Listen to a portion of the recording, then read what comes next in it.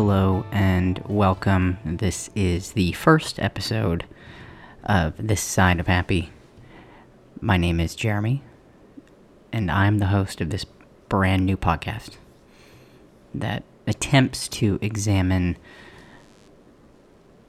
our desire to navigate our own happiness in this very strange thing called being a human being. Now, I'd like to take a moment just to reiterate that if you are experiencing severe depression, anxiety, suicidal ideation, I do ask that you seek help as soon as possible. You do deserve help, and you do deserve to be happy in whatever capacity you can. And my hope is that this podcast will assist you in hopefully thinking a little bit differently and avoiding the thought patterns that might plague your mind. Now, for starters, I do want to explain that my purpose for doing this is merely to do two things. One, to try something new, because I've always wanted to do a podcast. And secondly, I wanted to provide some insight into how I've grown over the past year. The past year of my life has been an incredibly interesting one, to say the least. And at this point, I am grateful for all of it. But for a while, I was very resistant to what was going on in my life. I will try my best to illuminate from my perspective what happened over the past 12 months and how it kind of shaped how I've become this person. I will get pretty personal into my own experiences that occurred starting about a year ago. So if you are someone who would prefer not to hear some personal aspects of my mental health and B, my physical health as well, then now would be your opportunity to step away. But if you are interested, then I am more than happy to share with you. I would also like to clarify that I am not telling this story in an attempt to have any sympathy from anybody. I don't need any sense of sorrow for me. This is not a sob story. Merely, this is my story. And that's why I felt it was important to share it and bring to light what it is that I'm trying to accomplish here. I have to go back to September of 1999 to really begin where this seemingly had started. In the middle of the summer of 1999, I had an annual checkup with my pediatrician, who had found that I had an undescended testicle. I couldn't tell you which one it was at this point, but nonetheless, it was something that needed to be addressed since I was 7. It should have been outside of my body at this point, so they scheduled a surgery for early September of 1999. I have the surgery, and of course, I don't really think much of this. I'm a kid. I was nervous to have the surgery, but I did what I was told. I knew that this was something I had to have done, so I did. My parents, however, were advised, since they understood a little bit more about how life works, that this surgery did pose certain risks, especially for me as I developed into adolescence and adulthood. The main concerns were possibilities of testicular cancer and the possibility for difficulty in conceiving, difficulty with fertility. And so I was advised of this whenever I was a little bit older that this was going to be a possibility, but nothing that I really gave a whole lot of thought to, primarily because I didn't think that it would be that big of a deal. It was just one of the testicles anyway. So I go through adolescence, everything's pretty normal. I go into early adulthood, everything seems pretty normal. And then I meet a woman that I decide I want to settle down with. And we get married, and we discuss having kids, but there isn't a huge push for it. We're enjoying being together without having children, although I have always wanted to have kids. This was just something that I kind of lost sight of. So in the midst of the pandemic, about 2.5 years ago, a little less, May, early June of 2020, we had decided it was time to start trying to conceive. So we begin, and of course I'm nervous, I'm excited, I'm anxious, I am looking forward to potentially being a father. A couple of months go by, and we're not being too meticulous, we're not being too thorough about it. We're just kind of hoping and seeing what sticks, essentially. I bring up to a few friends or a few people that know in the community that we're trying, just that we've been trying and it hasn't really happened yet. And they say, well, stay optimistic. It hasn't been that long. So we continue to try for a few months. It actually kind of comes to a turning point at around springtime of the next year, so March of 2021. I take an at-home sperm test, which all it really is doing is checking a threshold, essentially probably around 15 or 20 million count per some tiny amount of a sample. Now, I take this, and it takes about 15 minutes for the results to pop up, and it either says yes, good count, or no, bad count.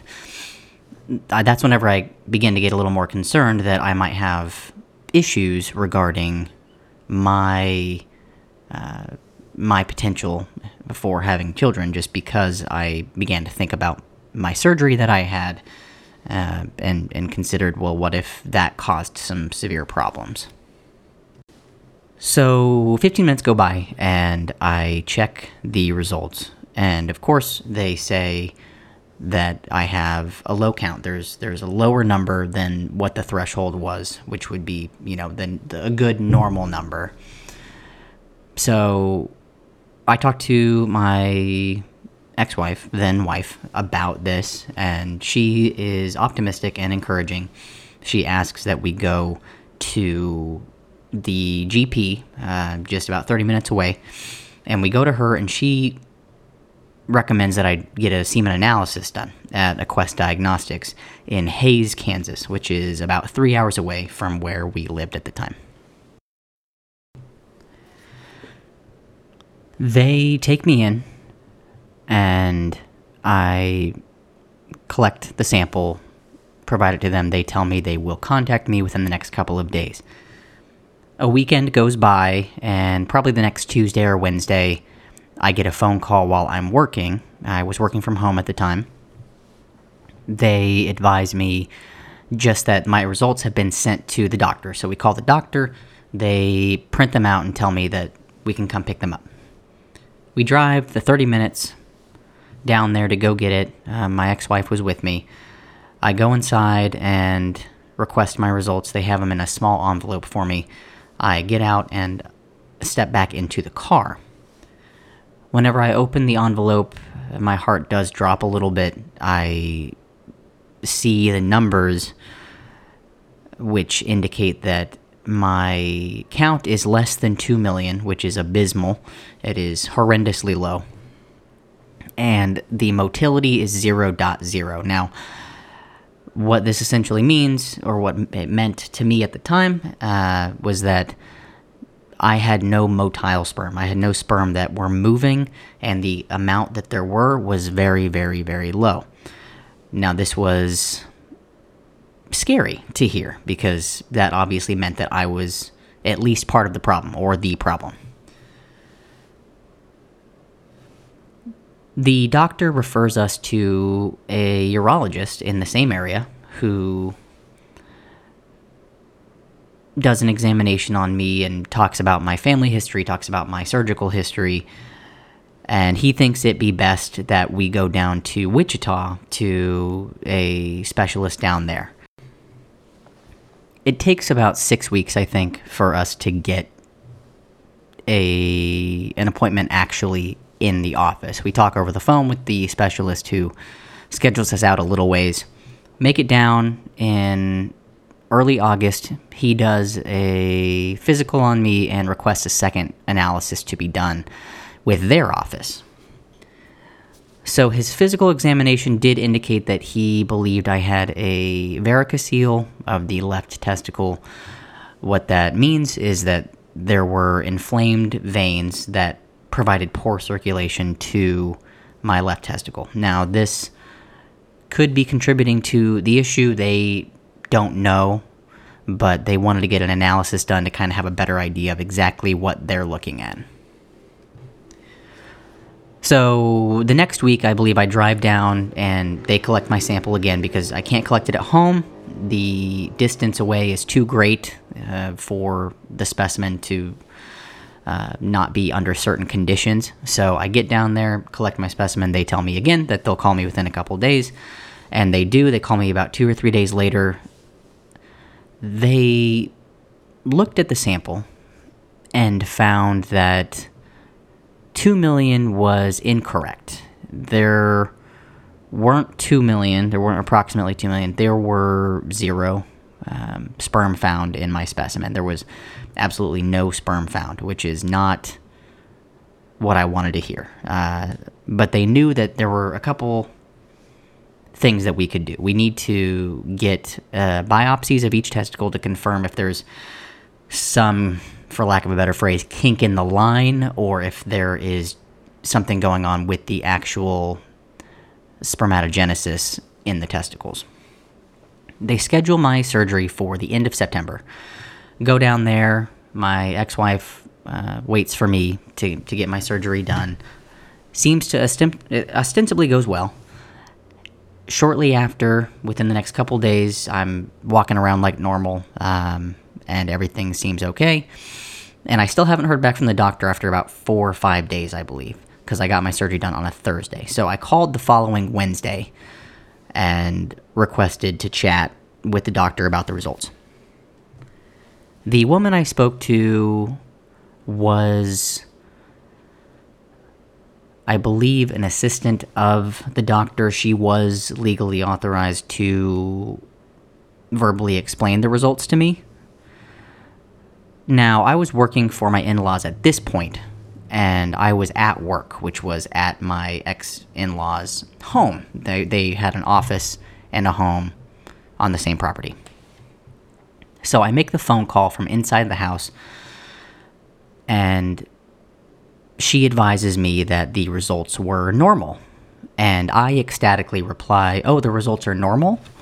And she says, "Yes, the results are normal." And I, being the emotional being that I am, began to cry because that was great news. That meant that the spermatogenesis was fine, and it meant that there was something going on down the line that might have to be looked at in some other respect, but that meant that there was hope.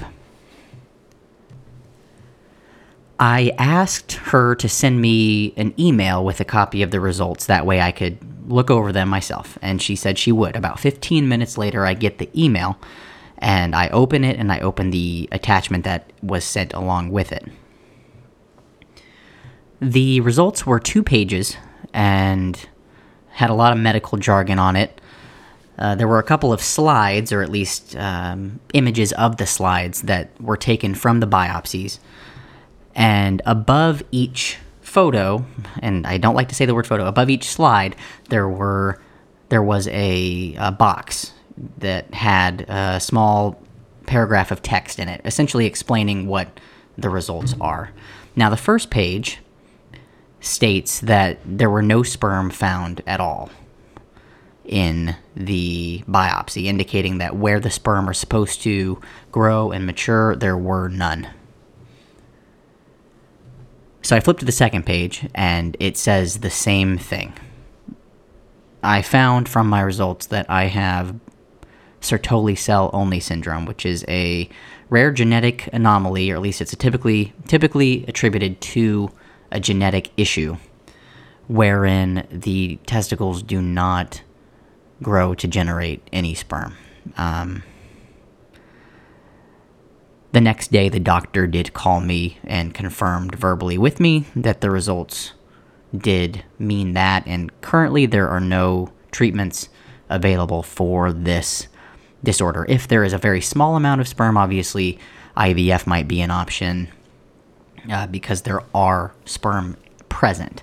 However, in my case, there unfortunately were not. This was a pivotal point. One of the pivotal points that was in a downward trajectory that ultimately I am grateful for. I became incredibly closed off from everything. Everything became a joke about this issue. Everything became centralized around my belief that the world and life and the universe and God and whatever were all unfair, and this was a punishment for something. I decided to see a therapist shortly after this. He was not a good fit. I tried to see him twice and ultimately did not go back. So I neglected my mental health very quickly whenever I needed support. Unfortunately, I also did not ask for support from the people around me. I just complained about how life is unfair, and that was it. I did not want to believe anything was good in the world. So, as this developed over the next few months, I neglected my mental health, I neglected my physical health, I drank a lot, and I was drinking quite a bit before this too, so I will be open and transparent about that. It all came to a screeching halt in February. My ex-wife and I, at the time, we decided to come up to Kansas City to help our friends move, which is about 4 hours away from where we lived. So we come up for the weekend, and we decide to drive back that evening after helping them out. And on the way back, we end up getting into a pretty big argument. And the semantics around the argument aren't important, but what is important is that we had finally discussed some things that we had been neglecting. And unfortunately, the next day, I left. I decided to drive out to Kansas City. While this decision was mine, it was still horribly confusing and devastating at the time.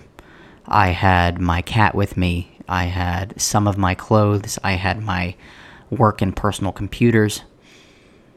But more than anything, I had no idea what the hell I was doing.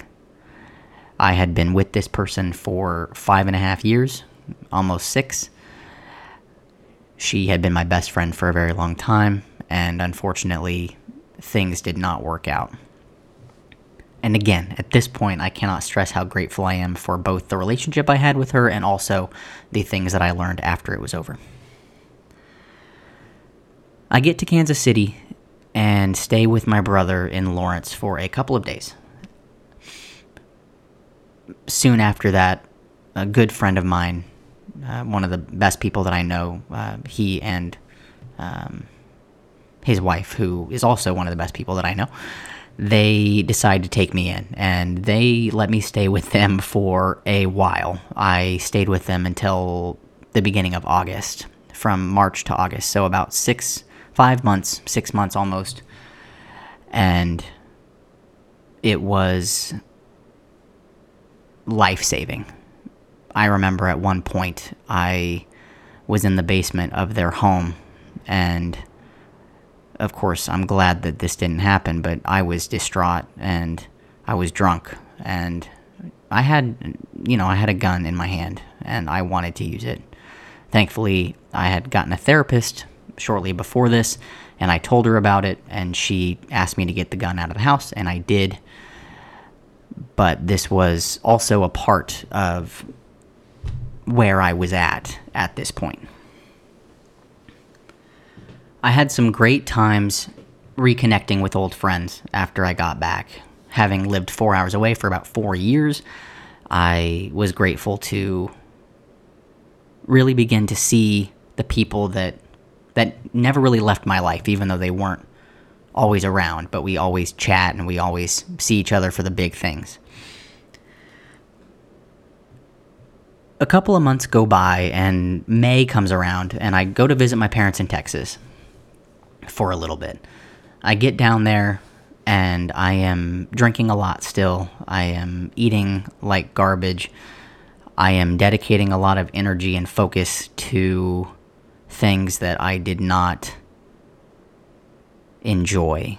They were merely crutches. They were merely coping mechanisms. They were not sustenance, and it was not sustainable. After I get back from Texas towards the end of May, I make a promise to myself. I say, I can't keep running from the pain that I've been experiencing, the pain of losing my best friend, the pain of losing a part of myself that I had held on to so strongly since I was a kid. I knew since I was a kid that whenever I grew up, I wanted to be a dad. And I knew that since I was 5 years old. So I decided if I'm going to get through this, it's time to get through this. It's not going to help if I continue to run away from the pain and continue to run away from the hurt and from the questions. On June 1st, I decided that I was going to stop drinking, but for the most part. I knew that there were going to be circumstances where I wanted to let loose a little bit, but I wanted to adjust my relationship with alcohol. I had been using it, much rather abusing it, and letting it abuse me than understanding that it is not meant to be used, in my case, that way. And on June 11th, I turned 30 years old. So I was married and divorced and lost a big sense of myself personally before 30, which was a little strange. But on my birthday, I hung out with my family, with my twin, with my brother, with my older sister, and my niece. It was a lovely night. And there was beer there, and I told myself, no, I'm not going to drink it. The next day, I went to a baseball game with a couple friends of mine, and I got one beer there, and then I stopped. And I'm glad that I did, because it helped remind me that this was a path I was enjoying. I was enjoying adjusting my relationship to these things. So the next couple of months go by, and I have a couple of evenings where I let loose a little bit for my cousin's wedding. I got fairly drunk, yes. And for my best friend's we do redo that he did in July, I got a little drunk for that, but not bad. But otherwise, I really didn't drink at all. And then early August came, and I decided it was time for me to do something new for a little bit. I left my friend's home, who had been supporting me and being just the most generous people I've ever known. And I went down to Texas. I went down to Texas for just the sake of getting away from where I was and giving my friends their space back, as well as just seeing what it was like in a new place. I hadn't been down there with this newer perspective So I get down to Texas, and I decide that I'm good just to not really drink at all anymore. Now, I go on a cruise about 3 weeks after I get there, and yeah, I drank on the cruise. But then right after the cruise, I stopped, and I'm glad that I did. It was a relationship I needed to adjust. I adjusted my relationship with the food that I ate, with the drinking, and here I am in mid-October, so about almost a year, I would say a year almost to the day, since I got my news that I would never be able to father a child. Despite all of this, I am sincerely the happiest I've ever been in my life. And I'm grateful for every single thing that has happened. I know that I made mistakes. I know that I made poor choices. I know I made good choices. But I learned so many things by reading a few different books and looking into more spiritual aspects of things. And this podcast is going to examine a lot of different facets of this. So if that's not your speed, that's okay. But it is a big part of what I hope to examine in this podcast. Primarily because we avoid our happiness so often. We make choices that do not make us happy, because if they made us happy, we'd be happy. I'm not saying it's easy to choose happiness. I'm just saying it is possible. So I hope that just kind of providing this new light to me, because some people may have known that I had gone through something. They didn't know what it was. I didn't put anybody on blast. I took a little bit of time, and I think that's what I needed. That's, in summary, what happened over the past year for me. I hope that it at least shines a little bit of light on where I've been, what I've been through, and also demonstrates that while our walks that we take in life are very subjective, they are inherently unique because we all have our own vantage point on life. It all comes from a different place. We can transmute different aspects of how we think and how we see the world and how we interact with the world around us that can truly enhance our own lives and our own experiences. I'm not making this podcast in hopes of it getting big or anything like that, but I am making it in hopes that it can help people. I neglected my desire to help people for a long time. I became a pretty selfish person, and I believe it's time to try and give back in whatever way I can, and this is a way. So that's what I'm working on now, and that's what I hope to work on in the coming episodes, however many there may be. But I do hope to continue this, and I hope that despite all of the things that happened in the past year for me, I am still happy. I'm happy now. I'm happy every day. It might annoy you just how optimistic I try to be, and it's because that's where I operate best, and that is what I hope to provide and share with all of you. The next episode, I plan on being about letting go of the idea of control. Now, I haven't written it yet, but that is what I am planning on it being. If it changes, I will post about it on the Facebook page. And I don't know how Spotify works yet, but I will work on that. In this life where we can choose to be anything, I hope that we choose happiness more often than not. I hope that we choose compassion and kindness, because we're all going to end up the same no matter what. Our lives will end someday. And that's a motivator. At least it is for me. But in a world where we can choose to be anything, let's just try and choose happiness.